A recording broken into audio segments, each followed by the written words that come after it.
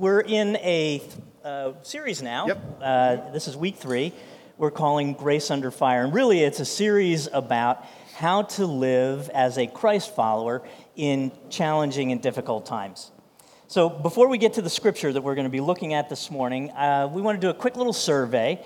And so I'm going to name some things, and I want you to think about, how you identify with these and which of these is your highest priority. So here they are: American, Republican, Democrat, Independent, your gender, your sexual orientation, your race, your economic status, Christianity. As you hear that list, which one would you say is most foundational to who you are, your sense of who you are, and what sets the priorities for your life? You see, the letter that we're going to be reading from Peter in Scripture is written to Christ followers, and the underlying assumption that Peter has is that the thing that they most identify as, with all the other things that they might identify as, the thing that most identifies who they are is the fact that they're Christ followers. Yeah, so this letter that was written by Peter is it makes that assumption that our faith in Jesus is our first priority. Now, not that all those other identities are unimportant. Right. They still serve, they're very important to us, but our faith is the foundation upon which everything else is built. And so we're going to be looking at 1 Peter chapter 3, verses 8 and 9. It's going to be up on the screen over our shoulders here, and I'm going to read it to you as well. And so let's read this from 1 Peter chapter 3. So he says, Finally, all of you should be of one mind. Sympathize with each other, love each other as brothers and sisters. Be tender-hearted and keep a humble attitude. Don't repay evil for evil. Don't retaliate with insults when people insult you.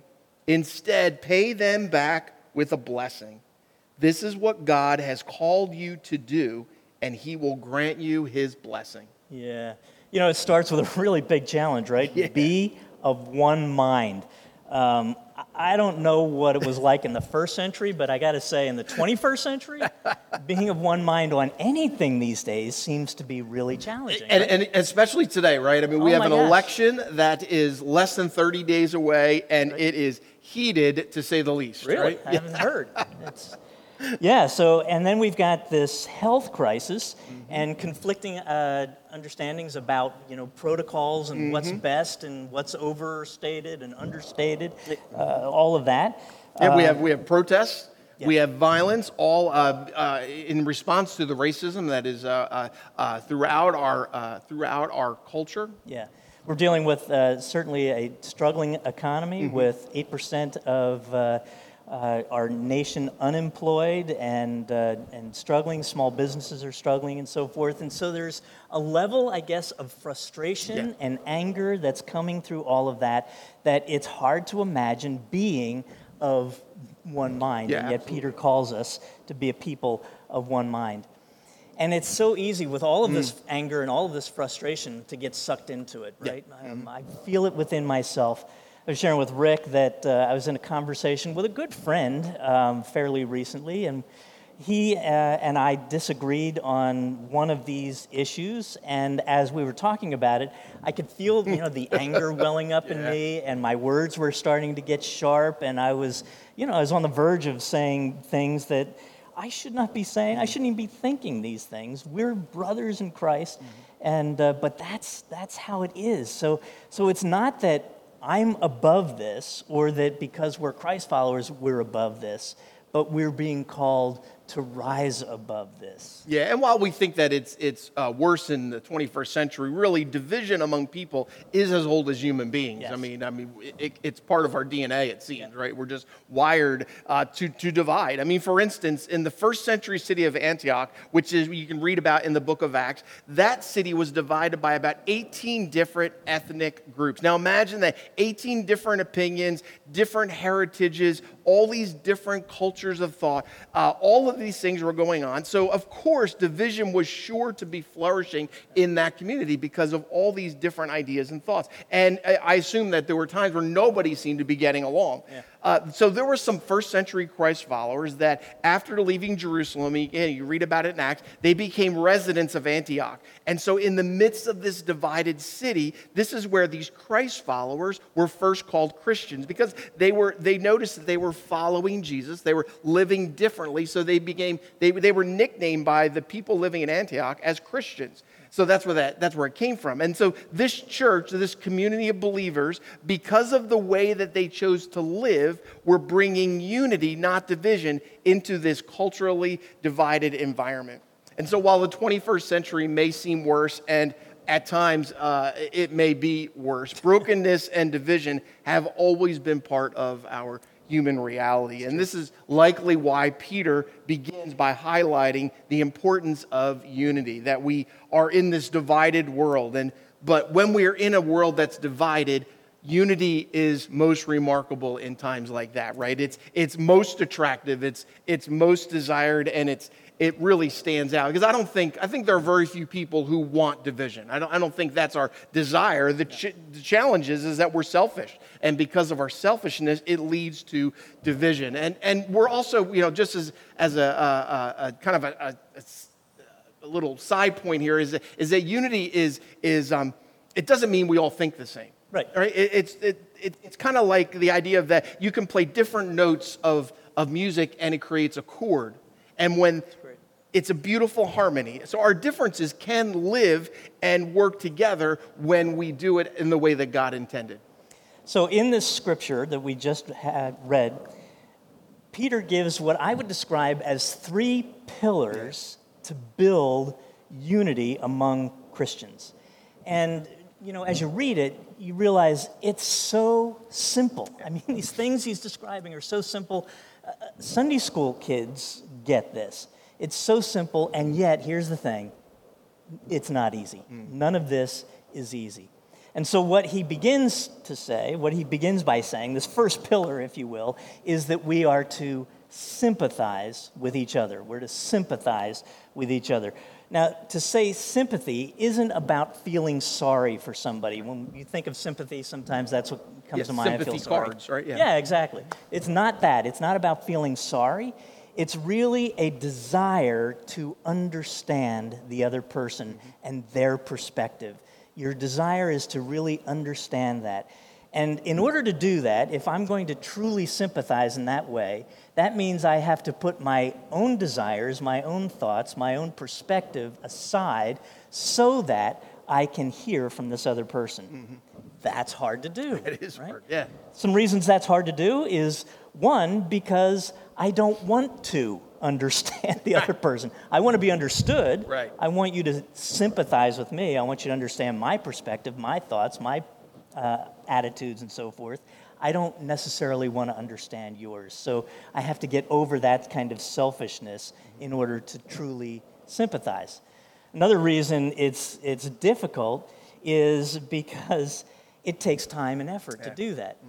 To take the time to really unpack why somebody thinks the way they do, why they feel the way that they do, why they respond the way they do. It's going to take time to figure that out. I'm going to have to be putting in effort to ask questions and to really listen and to unpack it. And third, it just sounds weak, to do this. Like, I don't need to do all that. Here's the thing you need to know. Here's what it's about. Either get on board or get out of my way. That sounds strong, but the reality is sympathy is really strength. So it's worth it to do all of this. What I want to say is it's worth the time. It's worth the effort. It's worth putting my stuff aside in order to hear that. A couple of reasons why I would say it's worth it is, one, when you do that with somebody, you develop a level of trust. Yeah. When they hear that you care about what they think and what they feel, and you're going to spend the time, you develop trust, and the friendship that you have with that person grows deeper. Another thing that makes this so important is that your perspective expands. When you do that, your perspective expands. believe it or not everything that you think, not everything that you believe, not all of your understandings are all true or all accurate or the only way to think, feel, or look at something. So when you take the time to hear how other people think and perceive things, your understanding, your perspective expands, your wisdom deepens. And then when we do that, here's the thing, here's the benefit to the church. When people sympathize with each other, the church becomes more unified, the culture of the church becomes more healthy, and a unified, healthy church has greater impact. I think that's part of the story of Hope over the 30 years. Not that we've always done this or we do this perfectly, but I think this has always been a priority, which is why I think that we have the unity that we have. We have a healthy culture here at the church, and the impact that this church has had over 30 years has been significant. Yeah. So sympathize. The second pillar then that Peter talks about is that we are to love each other as brothers and sisters. Love each other as brothers and sisters. Now the Greek word that Peter would have used here is Philadelphos. And that's where we get Philadelphia, the city of brotherly love, right? So that word, Philadelphos, in the Greek is really two words put together. The first is to be friendly or to wish the other well, to wish the other well. And the second word is to be of the same people group, to be of the same people group, to wish each other well, recognizing that you're of the same people group. So Peter is saying that we are like brothers and we're like siblings. Yes. Right? Mm-hmm. You have siblings? Yes, I do. I have two sisters. So do I. I have two sisters. I also have a brother. One of my sisters has actually been part of our online campus since March, which is kind of amazing to me. So I have to be careful of the things I say. Hi, Cher. The thing about siblings, though, is they don't always get along, do they? Ever since we were kids, we would fight and fuss and so forth. And there are times, even as adults, we continue to do that. But there is a bond that we have because we are brothers and sisters together. And no matter how much fussing and fighting, no matter how irritated we may get with each other, we always want the best for each other. We desire the best for one another. Yeah, I have two daughters, Carissa and Jordan. And when they were younger, I remember that if one was angry with the other, I remember I'd sit them on my lap and I'd say, "You're going to want your sister in your wedding." So yeah, it's that idea. We want the best. It's a great line, It's right? this bond and connection. Yeah. So to have unity, we have to have this perspective that we are family, and we wish the best for each other. We love each other. We put together a couple of years ago here at Hope 5 principles for community. And Rick, you were a part of this process.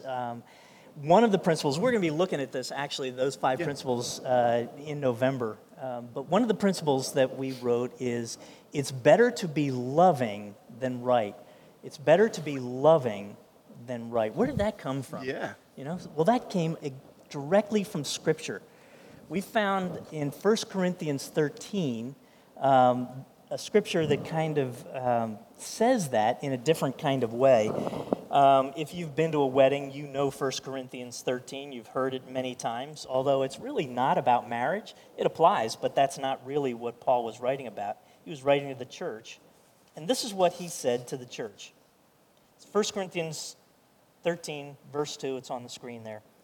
If I had the gift of prophecy, and if I understood all of God's secret plans, and possessed all knowledge,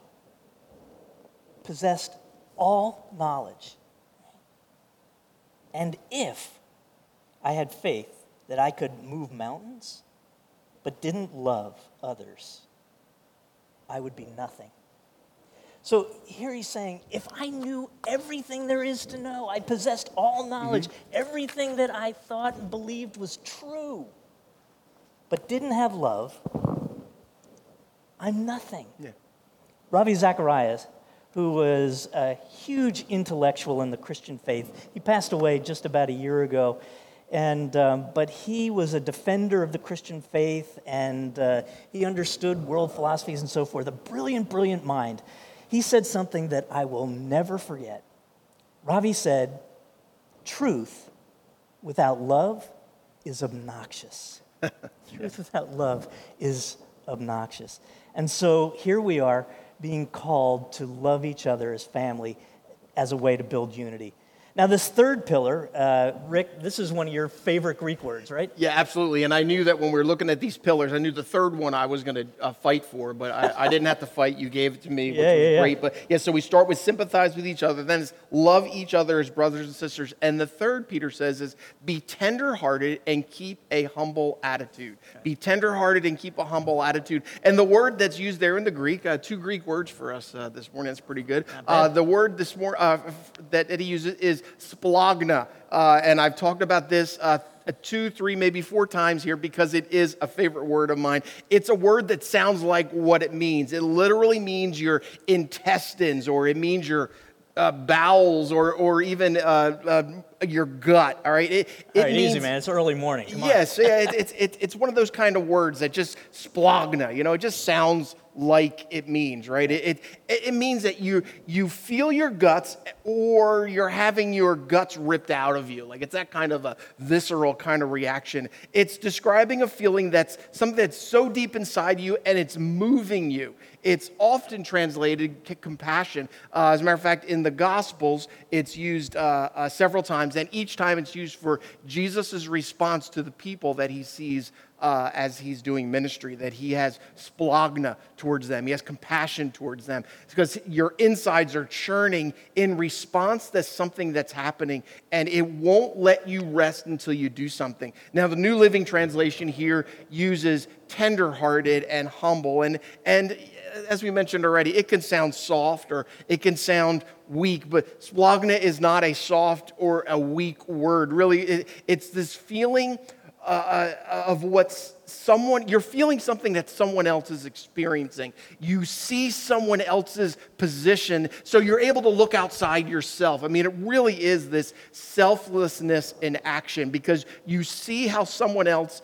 is feeling. You see how they're experiencing something, and then you respond to it. It's, in essence, it's what for the sake of others must feel like, right? It's that idea of action and passion working together. And it's certainly not weak, but I would say it's quite strong. It's allowing someone else's circumstance to impact your heart. So you're allowing someone else inside, in a sense. So it's quite a strong word. It's to feel what someone else is feeling. And so this idea of being tender-hearted, Peter says, it will drive us towards unity, that we can feel what someone else is feeling. And then he goes on and says, don't repay evil for evil. Now, we live in a real angry world, right? Our world tells us if someone harms us, then you harm them back, right? Yeah. If someone says something about you, then you say something back. But Peter is challenging us to live differently. He goes on to say, it's not on the screen, but it goes on to say, don't retaliate with insults when people insult you. Instead, pay them back with a blessing. So when we choose to live differently, just like Christians throughout history have been living in divided cultures, our unity will impact and change the world around us. Peter tells us this is our calling, and that God promises a blessing. This is what God has called you to do, he says. And what is the blessing? I would say the blessing in all of this is that a world, a culture, even lives can be changed because of the way the church community chooses to live. Now, Dr. Martin Luther King I think he reflects Peter's challenge as a way to live in a divided world, and it's going to be up on the screen as well. It says this. There it is. So, returning violence for violence multiplies violence, adding deeper darkness to a night already devoid of stars. He goes on to say, darkness cannot drive out darkness. Only light can do that. Hate cannot drive out hate. Only love can do that. Beautiful, isn't it? Love that. It's powerful. You know, this is a call to a counterculture. You know, the culture that we're in right now is so energized and so angry. We live in a culture that says, if you insult me, I'm going to smack you. You smack me, I'm going to punch you. You punch me, I'm going to stab you. You stab me, I'm going to shoot you. You shoot me, I'm going to blow up your house. There's no end to this downward spiral of anger and vitriol that is going on until we take seriously the teachings of Peter, which is reflected in what Dr. King had to say, and really came from Jesus. Yeah. These are the teachings of Jesus, who calls us to be unified in the ways that we treat each other. I don't know if you saw the vice presidential debate, but at the very end of that debate, the moderator had gone earlier in the week to schools there in Salt Lake City, Utah, and asked students to write, what question would you like to ask the vice president? And she selected one of the questions. She selected the question by an 8th grade girl. Her name was Brecklin Brown. And Brecklin asked the question, you know, when our leaders can't get along, how are the citizens supposed to get along? Yeah. And I love the heart of that 8th grade girl. Really what she was longing for there is unity. Yeah. Where is the unity? And so we have a world that is so disunified, and we are called as Christ followers to be unified. And Peter gave us some really easy, or not easy, simple things that we can do. We can sympathize with each other. We can be wishing the best for each other, viewing each other through the perspective of brother-sister love. And we can be tender-hearted toward each other and not get into the downward spiral of responding evil for evil. Yeah. That's what unity is. That's what grace under fire really looks like. You know, it's tempting to think in a message like this, boy, I wish so-and-so heard this message. If only he heard this, if only she heard this. Here's what I want to challenge us with this morning. This is about the mirror. How are you doing in the area of sympathy? How are you doing in the area of viewing others through brother and sister love? How are you doing with tenderheartedness? How are you resisting the temptation to repay evil for evil?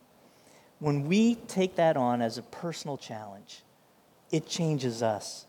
And as we change, it affects the ways that we relate to others and how they relate back to us. And together, as the church community, we can influence our towns, our cities, our nation.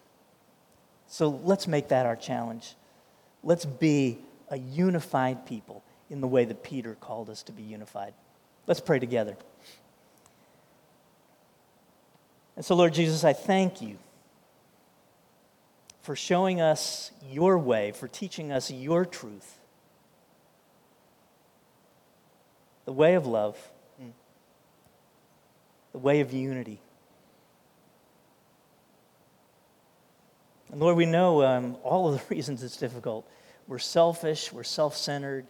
Lord, we get frustrated, we get angry, and say and do things that we know are contrary to what you would have us to say and what you would have us to do. And so we pray for your forgiveness in those times that we fall short.